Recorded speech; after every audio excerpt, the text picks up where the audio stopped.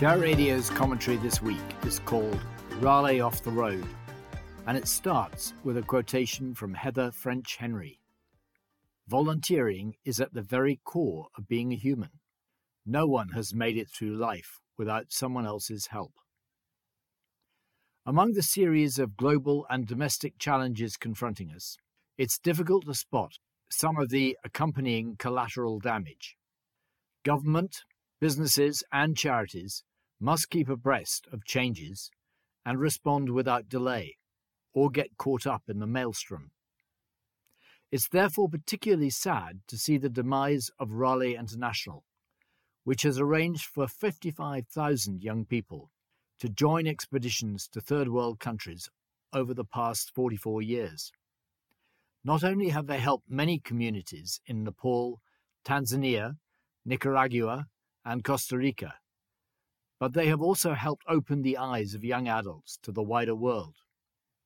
So in this commentary, we look at Raleigh as an example of an organization that failed to adjust to the challenge of a pandemic, and that has allowed itself to become too reliant on government over recent years. At a time when global convergence and intergenerational rebalancing are urgently required, we hope a solution will be found by the Raleigh administrators to recover and rebuild their activities. The series of shocks confronting government, business and charity leaders since March 2020 has been massive. Global travel clampdown, lockdowns at home, soaring energy prices followed by Putin's war, public debt out of control, and the massive cost of living challenge. And that's in addition to the changes which we already knew about, such as climate change and Brexit. The government responded well during the pandemic with the furlough scheme, and Rishi Sunak's emergency assistant may stave off the worst for many people during this coming winter. But the overseas aid budget was an area of government spending which took a large hit, and Raleigh International had allowed itself to become too dependent on that support, what businesses call concentration risk. As summary financials at the Charity Commission show, their expedition schedule was severely cut back, with income falling from £7.3 million in 2019 to £3.9 million in 2020. But 62% of this came from government contracts, and they clearly failed to align their strategy to the challenges facing them. Their announcement of impending liquidation was sudden and severe. Staff and volunteers found themselves out on a limb, and those who had already booked expeditions at £3,000 per young person will struggle to get their money back.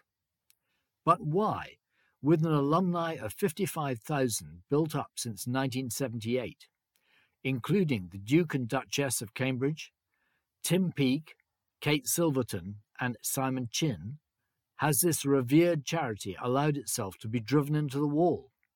Surely many of those people, who must now include large numbers of successful business entrepreneurs and executives, would have contributed generously to a lifeboat fund for Raleigh if they'd known of its financial challenges in time.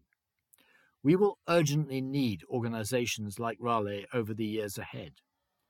This style of charity is the antidote to isolationism, helping the next generation to understand the need to interconnect with the wider world. Modern society is becoming more and more compartmentalized as technology seals us increasingly into our little boxes. To really understand the diversity and range of challenges that people have to contend with across the world, we need to provide travel experience and global community action for young adults. I write with some experience with a 19-year-old grandson who has just returned from a last Raleigh expedition to Nepal. His working experience involved helping villagers to improve their water supply and sanitation in the foothills of the Himalaya. And it's interesting to hear how that has become all the more important as their own younger people have been drawn into employment opportunities in the Gulf states. This is what Felix has to say. Raleigh will definitely be sorely missed. but I think this can be seen as a wake-up call to the highly inadequate way we have been approaching aid in the UK.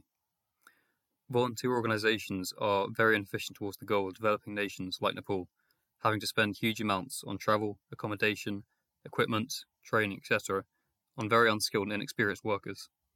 Disadvantaged nations can be helped to develop by foreign debt relief, controlling tax evasion by multinational corporations, and embracing disadvantaged nations' rights to take control and ownership of their own development and industry, among other approaches. Pouring money into volunteer organisations dependent on gap years of upper middle class teenagers has practically negligible effect. The individual communities we visited benefited greatly and were extremely welcoming and grateful, but Nepal as a whole barely noticed. Our proposals for a more egalitarian form of capitalism embrace this same passion for global convergence, both through intergenerational rebalancing and our Stock for Data plan. We need to set in place the academic rigour behind these proposals, and that's where our focus must be over the coming years. But I hope a determined group of philanthropists will step in to rescue the Raleigh International vision, supported by many of those who have benefited from the programmes over past decades. And it will remain a salutary lesson to charity trustees not to tie yourselves too close to the changes and chances of government policy, but rather to encourage government to be a catalyst, as we proposed on the 16th of May. Too many eggs in one basket is never a good idea.